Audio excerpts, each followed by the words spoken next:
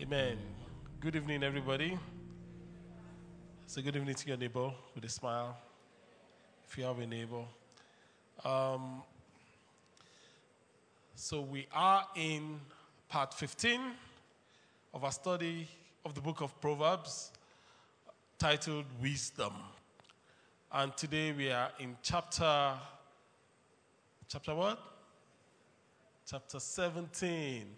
We're in chapter 17. And so I'm going to read Proverbs 17 from verse 1. Before I dive into the text, we have the opening question that sets the tone. Then we begin to read. And the question is, how do you handle a contentious person? How do you handle a contentious person? If someone whose sport is contention, whose hobby is contention. If you are married to such, we need your insight today. How do you handle a contentious person? How do you handle a contentious person? Who wants to go? Or maybe you have a sibling, or maybe you don't need to even cite an example, but just give us the principle, on how to handle a contentious person. I believe we all know who a contentious person is. Is that big English? Contentious person, someone that likes trouble. Troublemaker, eh? Or maybe not necessarily troublemaker, but someone that just likes strife, Troublemaker. Okay, how do you handle such a person? Who wants to go? Who wants to help us? How do you handle a contentious person? We all have them in our lives. And if you look around you, there's no contentious person, you are the one. Okay, give her the mic. Good evening, Pepe. Good evening. There are two things I do. The first thing is I try to make them see reason. But if they don't want to, I just avoid them and walk away. So most of the time, what I do is I avoid them a lot than getting into a heated argument with them or into trouble with them. I just stay away from them. Stay away from them? Yes, sir. Okay. But, what has your experience been in trying to make them see reason? It's like hitting your head against a wall. Okay. We shall see in Proverbs today how that goes. Who else wants to go? How do you handle a contentious person? Munachi, you know a contentious person at your small age. Okay. Good evening, Pastor. Good evening. How I will handle a contentious person is by just ignoring them. Just ignoring them. Okay. But what my parents tell me to do is I should just go and read my book and ignore them. That's what they tell me to do. You should go and read your book. And I stick with that. Read your book? Was that what she said? Yes. Oh, read your book. Leave them and go and read your book. Okay. Yeah, that works. Mind your own business. Go and face your vision. Yes. 1 and 2. Then we dive into it. Yeah. Good evening, sir. Good evening. The first thing I do is try to identify how important the relationship is. Okay. If it's not important, I ignore. If it's important, I know that there is something good somewhere that you can just deal with and help the person. Okay, maybe not necessarily help the person, but there's something good in the person that you can work with and make it easier for you to work with them. Okay. So if the relationship is important, I look out for those things. If it's not important, I ignore. You walk away. So there are certain relationships that you are stuck with, like your spouse. I'm not saying your spouse is contentious. I know. An example. Okay, then what can you do? I find a way. You have to find a way Okay, so Pastor Jide. Good evening, Pastor. Good evening. Exactly what you said. It depends on the categories. You're right. So if it's work categories and it's somebody that I cannot do without working with, I approach with an overwhelming force so that they will face the consequences of enormous action. And so, consequences of enormous action. So if it's a family that is distant, you love them at distance and you just ignore. If it's an immediate family that you need to help and make sure that they come aright, you come with an enormous overwhelming action as well. So it depends on the relationship. It depends on the relationship. Okay, fantastic. Proverbs 17.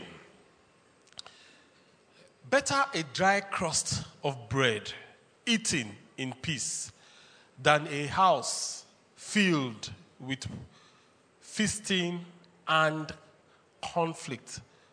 A house filled with plenty food and a contentious person. A wise servant will rule over the master's disgraceful son and will share the inheritance of the master's children.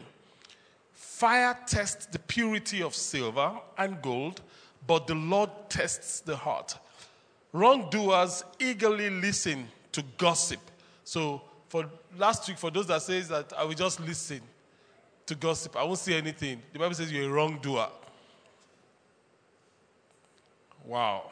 So wrongdoers eagerly listen. They are not saying anything, but they are listening. Liars pay close attention to slander. Those who mock the poor insult their maker. Those who rejoice at the misfortune of others will be punished. Grandchildren are the crowning glory of the aged.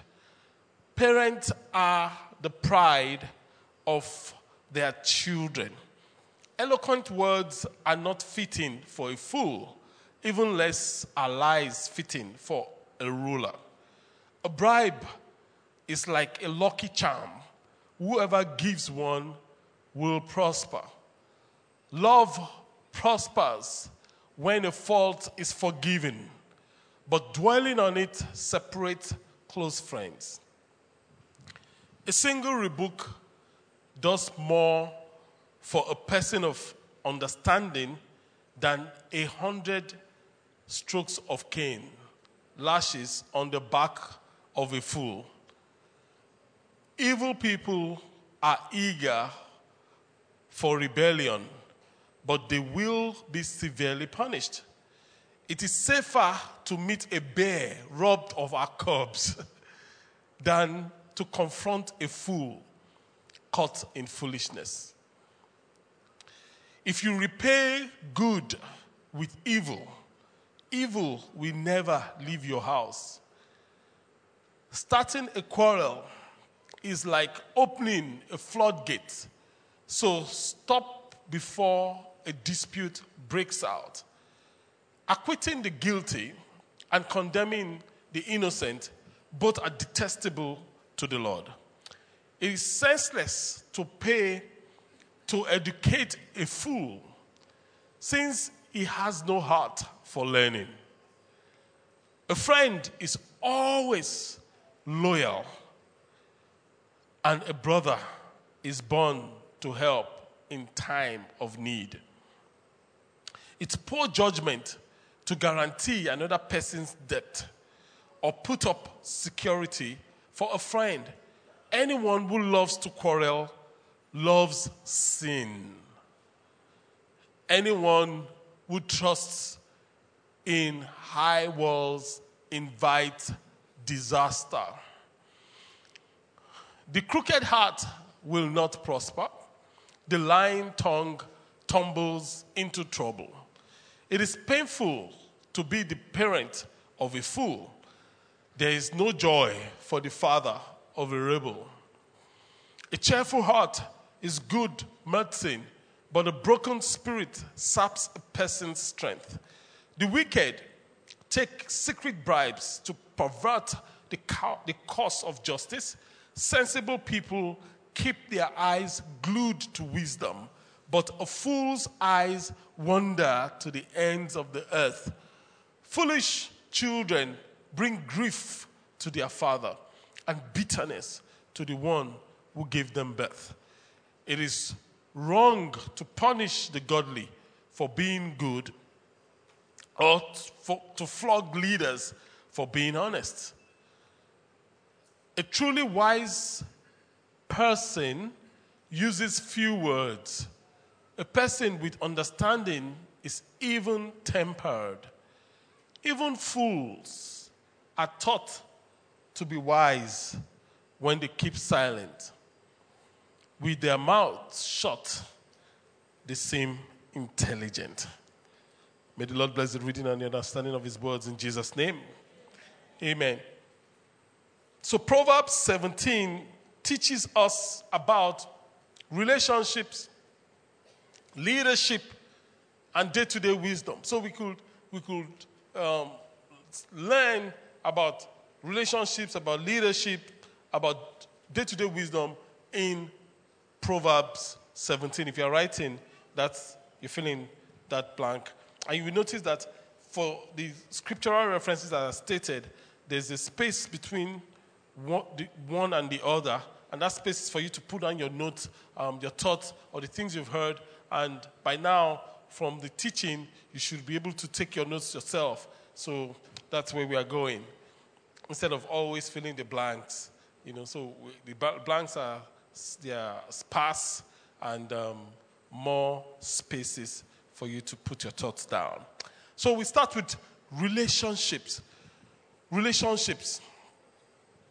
Verse 1, verse 14, and verse 19 says, better a dry crust eaten in peace, that is, dry loaf of bread, than a house filled with feasting and conflict.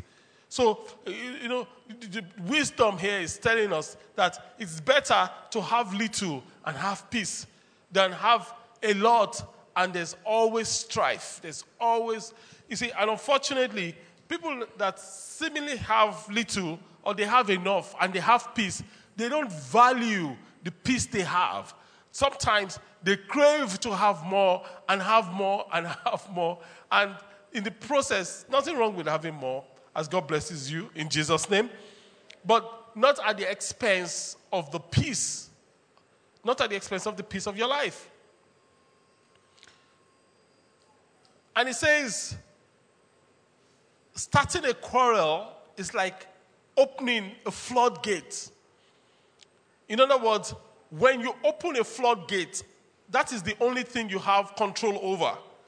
Once you open your floodgate, everything that comes at you, you don't have control over. So when you want to start a fight or a quarrel, don't think you have the copyright to make trouble.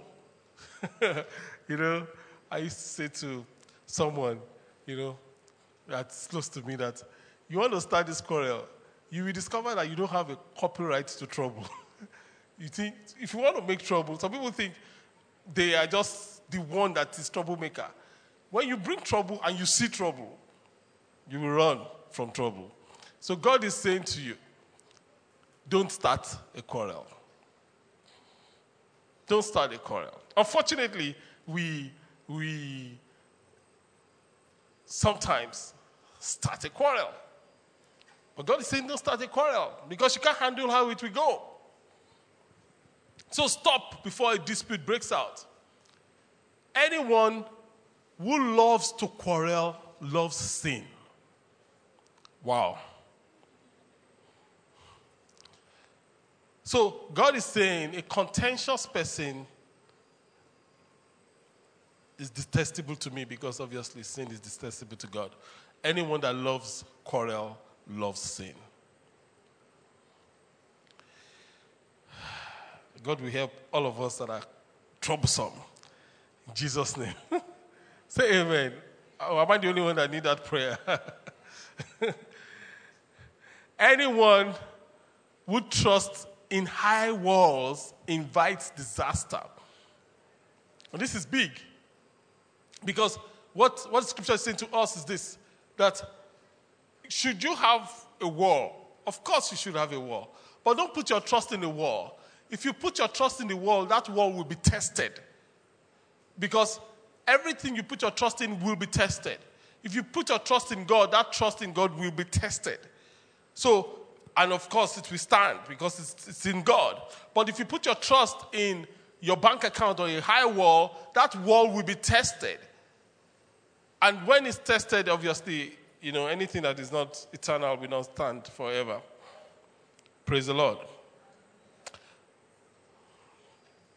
So you cannot love quarrel and love peace at the same time. The space there is to have peace. You can't love quarrel and love peace at the same time. You love to quarrel, but you are not happy because you don't have peace. How can you not be happy? You should be content with the storm you are creating. But you like to quarrel, but you are not happy. You are so sad because there's no peace. But you like to quarrel, but you want peace. You can't have the two. You need to choose one. What is it going to be? Quarrel or peace? Peace. Amen. Verse 5 says to us that those who mock the poor insult their maker, and those who rejoice in the misfortune of others will be punished. Those who mock the poor insult their maker. And, sometimes you can look at someone and, and feel you are better off and mock them. Sometimes you don't even say it. Sometimes in our hearts, we look down on people. And God is saying, be careful. When you look down on people, you are actually mocking me. You are mocking their maker. So it is not in our place to look down on anyone. It's not in our place to look down on anyone. Sometimes when you are successful, and God's favor is upon you, you work hard, but things are working, because there are people that are working hard and things are not working. You work hard and things are working. Then you see someone that is struggling financially and you think they are just lazy, or they are just daft, or they are not sharp, God is saying, what you are saying is that you are abusing me, so you are the one that is sharp now. You are the one that is hardworking. It's a path we don't want to go. So, of course, you are going to encounter people that are financially lower than you. So God says, in other words, treat everybody with respect. Treat everyone with respect. Even when something happens to someone, don't rejoice. Put up the text. Thank you.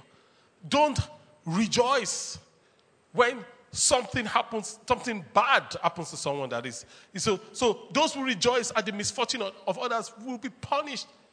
Don't rejoice.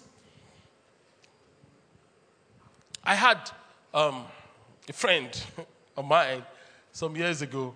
There was this guy who was a believer. He was the CEO of a multinational. It's about 15 years ago. And everything in his, finished school, first class, started work, everything was just got married. How many children? I don't know, this guy was just on the express road of life. So, but in his career, he had a major scandal, a major scandal. Obviously, if you hear his own side of the story, they're just different stories, And his cousin, my friend, said to me that, finally, this guy has a problem. He was like, he was happy. Hey, how can all of us be going through problems? Only him. Everything is going rosy, rosy, rosy, rosy, rosy. He didn't want him to die in this problem, don't get me wrong. He prays he will get out of the problem, don't get me wrong. But he was happy that at least his facing something. And we have to be careful. And God is saying, don't rejoice in anybody's misfortune. Don't rejoice. And he told me his history, how in primary school, everything worked for this guy. Everything. As far as he knew, that is. So when he had the scandal at work, his response was, finally. Everyone that is waiting to say finally on your case, we keep waiting until they see Jesus. You know, some people are just waiting just to say, he's human after all. Let's help him. They will fail. In the name of Jesus. Okay. Verse 6, 21 and 25 says, we are still on relationships. Grandchildren are the crowning glory of the aged. Parents are the pride of their children. So, and this is God saying, look, I'm a God of generations. I go from generation to generation.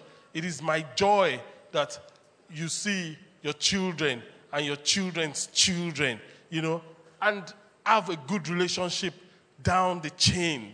That's God's heart. That's God's heart. So verse 21 says, it's painful to be a parent of a fool. It's painful to have a child that is just a fool. There will be no fool among our children in the name of Jesus. And there is no joy for the father of a rebel.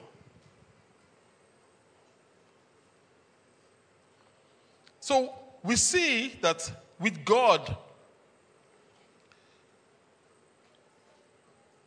even family relationships, when a child is a fool or has behaved foolishly, it causes pain for the parents. And the joy and the glory it's supposed to bring doesn't happen. Verse 25 says, foolish children bring grief to their father and bitterness to the one that gave them birth, that is to their mother. Verse 9. Love prospers when a fault is covered. The word forgiving there in the Hebrew actually means covered. When a fault is covered, but dwelling on it can separate the closest of friends. So there is no relationship that will not have its faults. Because there are no human beings that are perfect. Because there are no human beings that are perfect. So when you're in a relationship with anyone, your colleague, your boss, your spouse, your child, whoever, there will be faults. And God is saying that love only grows and prospers when faults are what? Forgiven. When they are covered. When you let them go. You let the pain go. You let the mishap go. You let it go. But when you keep dwelling on it, when that's the issue. That was how you behaved at 3 p.m. on the 6th of February in 1942. That was how you behaved. And you think I'm watching you. I'm watching you. When you keep dwelling on it, the Word of God says that that can separate chief friends, the best of friends.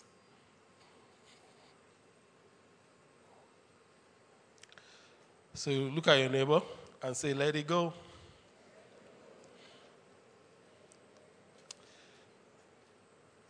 Verse 13. if you repay good with evil, evil will never leave your house. And this is a very sobering one. Very sobering one. If you've done life long enough, you would have someone that has repaid you evil for the good you have done. How many people have had any of such? Let me see your hands up. To join mine. Mine is up. In fact, let me put my legs up. My 2 legs. Honestly. So what do? Unfortunately, many times we react. We fight. We say, after all I've done for you, I brought you into my house. And you stole my remote control. Whatever. We react. But you see, if we understand Scripture, we should be sorry for the person. Because the person has just triggered something that can be devastating. Anyone that repays good with evil, evil will not depart from their house. There are people that have put my life on the line, literally on the line for. When they had the chance, they brought out a dagger, and they moved on without any. And I sit down there, I'm like, really? It's not a prayer. It's the Scriptures. You don't even need to worry yourself. So, again, because you know the efficacy of the Word of God, it shouldn't stop you from doing good to the next person. Which is the problem we have? Because we've done good to someone, and the person repays with evil, we kind of shut our hearts. We don't want to be vulnerable. We don't want to do good to other people because, human beings are crazy. Well, they're not crazy, but you know what I mean. Human beings, you will say that, so we want to shut our heart and protect ourselves, and we don't do good to other people that God has brought our way. But God is saying, leave the judgment to me. Leave the repayment to me. He that has repaid you evil for the good you have done, evil will not leave their house. Don't worry about them. You continue to do good. Praise the name of the Lord. And that's why it doesn't affect me by God's grace. It really doesn't. So, I feel the pain, of course, but I shake it off and I move on.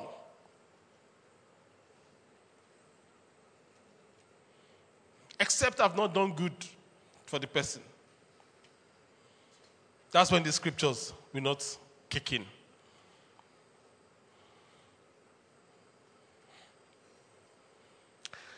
So we move on from relationships to leadership. So we see a lot of leadership lessons from Proverbs 17. In fact, there's so much in Proverbs 17, of course, in all the chapters, that we can't exhaust in this sitting, but to just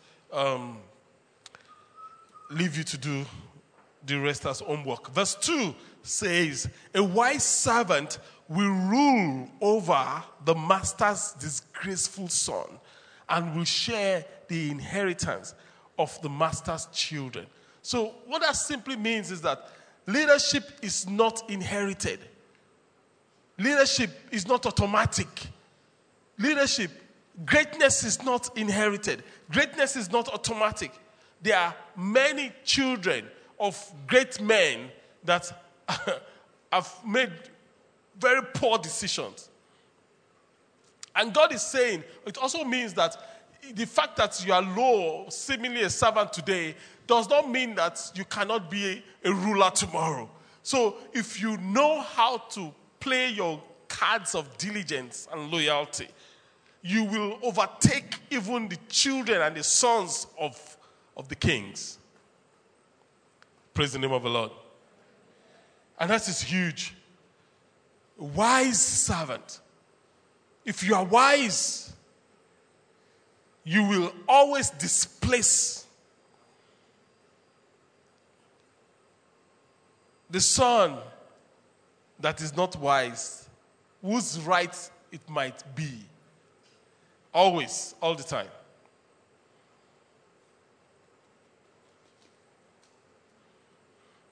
All the time. Again, as children of God, we have to be wise.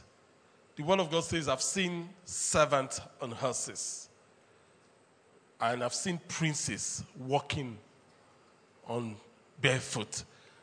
Why would there be servants on horses and princes are the one walking on barefoot? Why?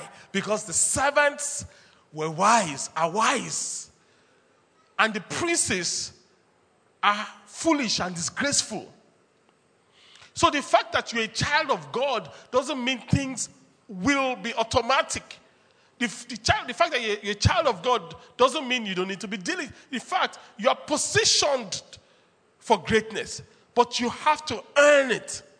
You have to be wise. You have to be diligent. You have to be faithful. And it's big. So there are many Christians today, they're Christians and they're like, oh, why am I going through, things that should be under me that are over me?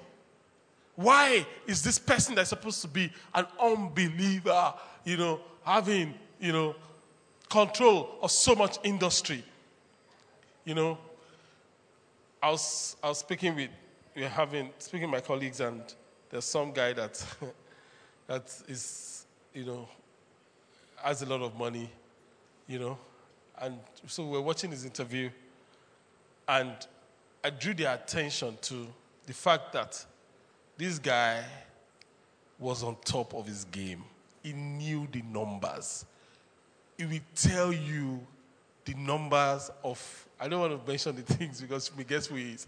It will, and yet we have people that are managing something that is about 100 times smaller. And you ask them for the stats of their business and they can't tell you. They can't tell you their cash flow. They can't tell you what the numbers are. They have no clue. They can't tell you how far out their payroll will go. They can't tell you. And they are Christians and they are speaking in tongues. And this guy is not a Christian. But and I'm like, why won't he rule? Why won't he rule? Why won't he rule? Let's start with the kitchen. What's the volume of rice left in your store?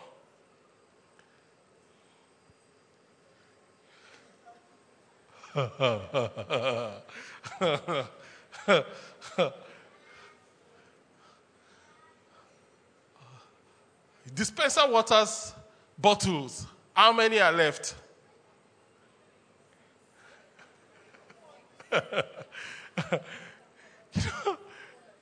Folks are not on top of their game. Yet we want a miracle to happen. Of course, we can get manna here and there. But you see, to control the wealth that I believe God will give you and I, we have to be on top of our game. We have to be on top of our game.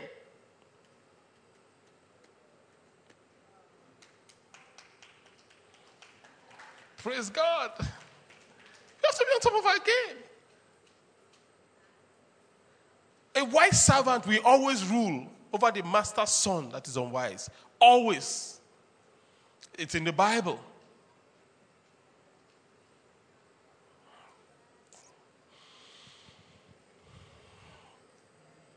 As a big leadership lesson there. Verse 3 says, fire tests the purity of silver and gold, but the Lord tests the heart.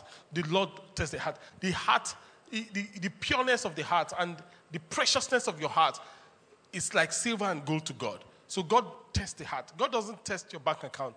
God can use your bank account to test your heart, but God is testing your heart. God wants to know where you are and where your heart is. Huge. 7, I'm going pretty fast now. Eloquent words are not fitting for a fool, even less are lies fitting for a ruler. So in leadership, you can't be a lying leader. You can't be a lying leader.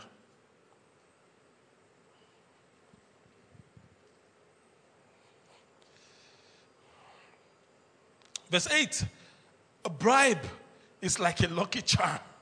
Whoever gives one will prosper. Now, if you read this scripture out of context, if you just read it in isolation, you say, God is encouraging us to give bribe. Right? And you see, that is why you have to compare scriptures with scriptures and read scriptures in context and put scriptures in parallel to fully understand the mind of God on an issue. What is stated here is a fact. It's a fact. It's a fact.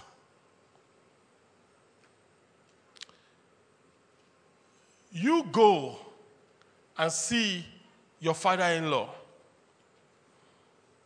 and go and give him a fat check with some clothing, a bottle of wine, and then you sit and you want to discuss stuff. Then you have another brother-in-law that comes empty-handed, but he prostrated, and he gets up. Your father-in-law will give him time, but who will have more of his favor? You say, oh, but that is partiality. That is how it works. And that's just what the Bible is saying. That's how it works. Praise the Lord. But if you just oppose it to verse 23, it says that the wicked take secret bribes to pervert the curse of justice. So while a gift will make room for you, is a fact. It can be used negatively to subvert justice, and that's what God does not like. Is it clearer now? Okay. Verse 10 and verse 12. A single rebuke does more for a person of understanding than 100 lashes on the back of a fool. So God is saying, a single rebuke, single correction will do well for a wise person than when you have to flog a fool 100 times. You still won't get it. It's easier to meet a bear robbed of her cubs. Now, the picture painted here, that is being painted here, is one of the fiercest animals you can encounter is a bear that has been robbed of her cubs. That is, the bear that has just given birth and they've taken away her children. She's looking for her. She will tear anybody apart that she comes across. Right. So, God is saying it is safer to meet a bear robbed with her cubs than to confront a fool caught in foolishness. So, I think Dorothy was saying, your experience in trying to correct a fool caught in foolishness, they will always fight you. They will always try to justify. They will always talk back. They will always... So it's better to just go and look for a bear that has just lost its cubs. The Bible says you are safer with that bear than with a fool caught in foolishness. Isn't the Bible amazing? Everything is inside. Everything.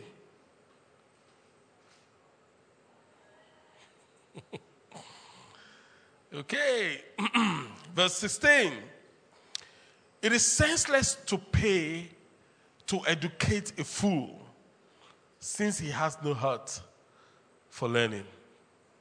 Many of us are business owners. Some of us are professionals. We sit over who goes on on which training and all that. You know, God is saying that don't waste your money trying to train a fool. A fool is untrainable because they have no heart for learning. Nobody here in God's Favorite House will be a fool. In Jesus' name. It's huge. God said, don't waste your money. And unfortunately, I mean, if you are someone in business or leadership at work, you know what I'm saying. You know one or two people like that. They have no interest in learning. All they just want to do maybe is politicking, butt licking, conniving so that they can get ahead. They don't want to improve themselves and become better skilled and better people so that promotion becomes automatic.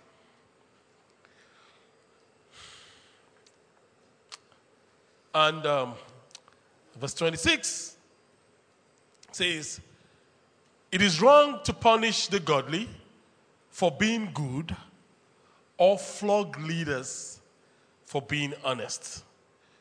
God doesn't like it. He detests punishing innocent people for being good. Now, question is this. In our society today, how do we see the godly being punished? The innocent people being punished? In certain societies, if you are good, you are the one that will be punished. I'm not saying in Nigeria, but in certain societies. So, have we seen any of such in Nigeria where if you decide to do the right thing, you are going to suffer, you will hear we, and the system just is designed to frustrate you if you want to do the right thing. Anybody? Yes, sir. There's another hand at the back. Yeah, yes. Praise the Lord. Hallelujah. I think the example that comes to my mind immediately is when you're in traffic and you're stuck, you're trying to stay on the lane, and some guys or majority just go one way, and at the end of the day, maybe police or security forces come and they're telling you, why are you blocking these people on one way? As if you are the one doing bad. So that's an example of godly behavior. Oga, move now. Why are you so stubborn? Let them pass. Sad. Okay? Thank you, sir. Yeah. Good evening, everyone. Good evening. I travel interstate sometimes, and over time, before I have my car papers complete, but they waste my time on the road. So over time, what I do, I just change 100 naira. When I get there, I hail them. If I see the guy is stubborn, I will just give him 100 naira. And I'm on my way, and I can meet up with my time. So you roger the guy under the system. So that you can. If I insist on telling the guy will start checking my engine number, start looking for all kinds of things. Looking at your tire serial number. So I just give him 100 naira, and I'm good to go, and I meet up. Okay. Now, would that be the right thing to do? I'm not saying this. I mean, I don't know. How would you respond? You have brought in another dimension. How would you respond in that kind of situation if you were the one? How would you respond, Pastor Richard? But that's a classic example of, you just waste your time if you want to do the right thing. Yes. Good evening, sir. Good evening. Many times I've had to travel with Pastor Asoti, and we encounter these policemen every time. We don't give them jack. We stand our ground. Sometimes they take us to their police posts. You're right. Delay us. But we leave there satisfied that we didn't give any money. Right. They realize that some Nigerians know that you don't give anything and you right. go on. So while I don't judge Kelechi's right. acts, but I think if every Nigerian takes a stand to say we will not give, these guys will see this blocking of the road as bad market and but move. the point is that can we get critical mass?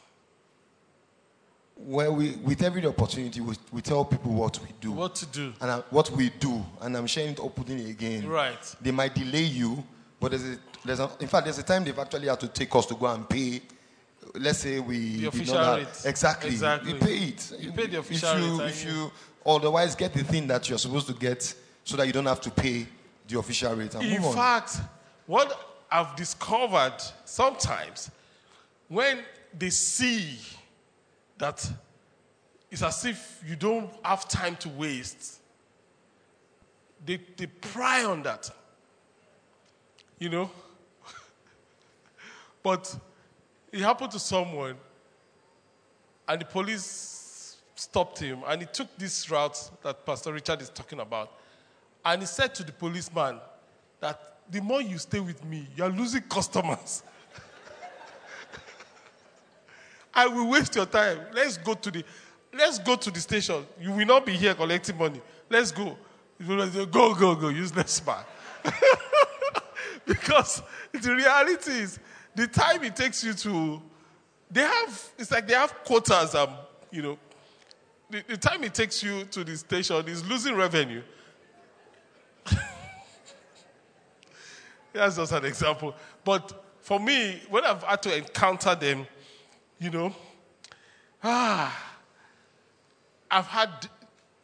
sometimes I just sit in the car and I'm like, what am I going to do to these guys? A particular occasion, someone will just drive up and stop and say to the policeman, you are holding my pastor. And we are going to block this road. And the policeman said, you're a pastor. Yeah, go. Okay, so that has happened. Another thing that has happened is I've been forced to make a phone call. So I will get to a point, I'm not going to give them anything. And I'll say to them that I can make one phone call. You can lose your job.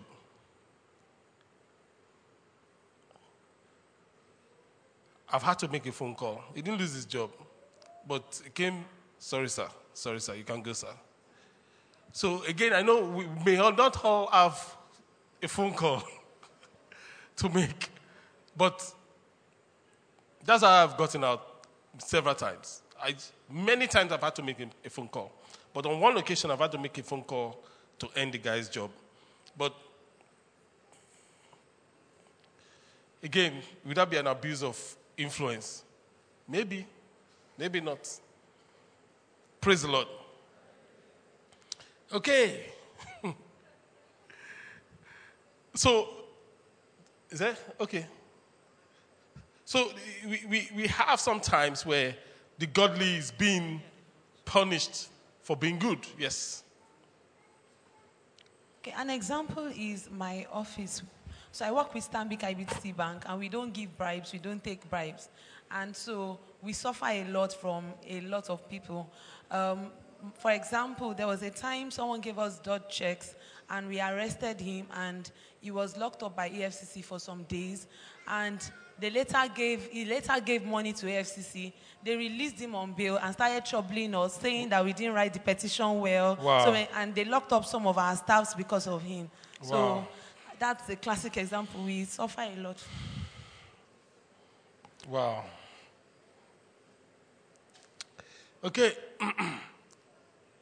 I just want to ask. He said he has his papers complete. Right. And he's traveling, he's on a mission, like he has stuff to do. Now, if I want to place that side by side with the two kinds of bribe that we learned about just now. Right. One is you're going to see someone and you give the person a gift. Right. And that gift is supposed to make way for you. Right. Then the other one is you're trying to pervert justice. Right. Just like this one. Mm-hmm. So I don't know if I'm wrong, but I don't think that he's doing anything wrong. I think he's wrong if he doesn't have his papers and he's trying to just yes, but if you realize that he's being intimidated and he's going to be exploited. It's exploitation, right? I have my papers right, so legally I'm free to go. Like, what I do is when they insist, sometimes I make a phone call and that just ends it. In his own case, he has change. That he will say, take and go. we are just saying there's a better way, perhaps, of still standing your ground and sending a message to these people that it's not okay what they are doing. Rather than just bowing over to them every time. Do you understand? Good. Yes. Praise God. Hallelujah. I just remembered when I was writing JAM. I think maybe I was just so naive. I was just writing my JAM. JJ. I was just writing my JAM. The next thing, I saw that they were saying, get ready to submit. I said, I had not even seen the last paper. They said, what are you writing now? I said, I've not. I said, Madam, we are collecting the papers. Now take this thing and just fill it in. I said, I can't do that. He said, we are collecting the papers. Oh. I didn't see one whole subject for JAM. Wow. They collected the papers. I said, wow. As far back as your time? Yes. That's quite some time. And I said, so I'm going to suffer for not cheating, but God helped me and came through for me, and I was able to use the 3 subjects that I was able to write to get into the university. Absolutely. Yeah. Absolutely. Same thing. When I did JAM, that was the first year JAM leaked. The very first time JAM leaked, that is leaked, And what was my score? It was pretty high. But I didn't get in to the course I wanted to. It was devastating. I was like, I don't remember the score, but it was pretty high. The cutoff point out of 400 was becoming 319, 320. That was cutoff point. And maybe I was 309, I don't remember. Over 400. And you couldn't enter. So what are you going to do? So I entered for physics. I was offered physics. I did 1 year in physics. Many of you are hearing that for the first time. And did JAM again. Then it was not leaked. And obviously I entered for computer science. So many people have been sidelined because of injustice. Praise the name of the Lord. Okay, so day-to-day wisdom, I think I would leave that for you as homework. I will leave 18 and 22 and jump to 27 and close from there. It says, a truly wise person uses few words. A person with understanding is even-tempered. Even fools are taught wise when they keep silent. With their mouths shut, they seem intelligent. So God is saying, the word of God is saying that a wise person uses few words. If you see someone that is verbose, use plenty words, talk. Wisdom is not very close to that person, really. And that has been my experience in life. People that talk a lot make a lot of mistakes. People that talk a lot make a lot of mistakes. So if you cut down your words, you've cut down the number of mistakes you make.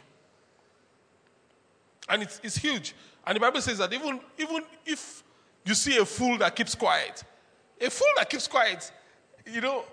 they are wise, But they are fools until they open their mouth. Then what is this? NIV says, the one who has knowledge uses words with restraint. The one who has knowledge uses words with what? With restraint. And whoever has understanding is even-tempered, regardless of your temperament, natural disposition. The wise uses words with restraint. They are even-tempered.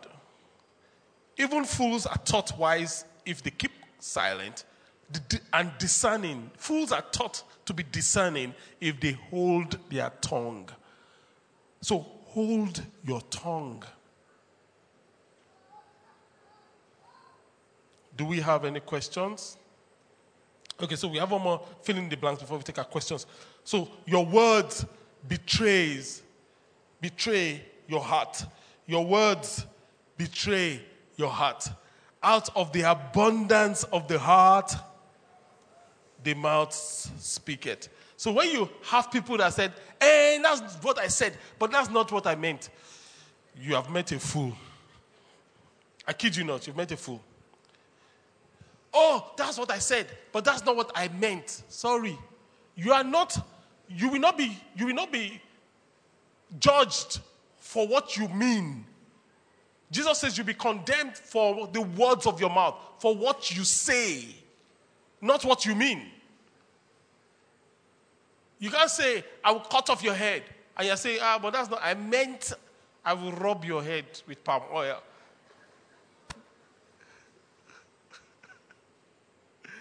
If you meet someone that is always saying, oh, that's what I said, but that's not what I meant, you've met a fool. Wise people are measured. They say what they mean what they say. Do we have any questions? Thank you for listening to this. I want to encourage you to share this resource with your family and friends. God bless you. Oh.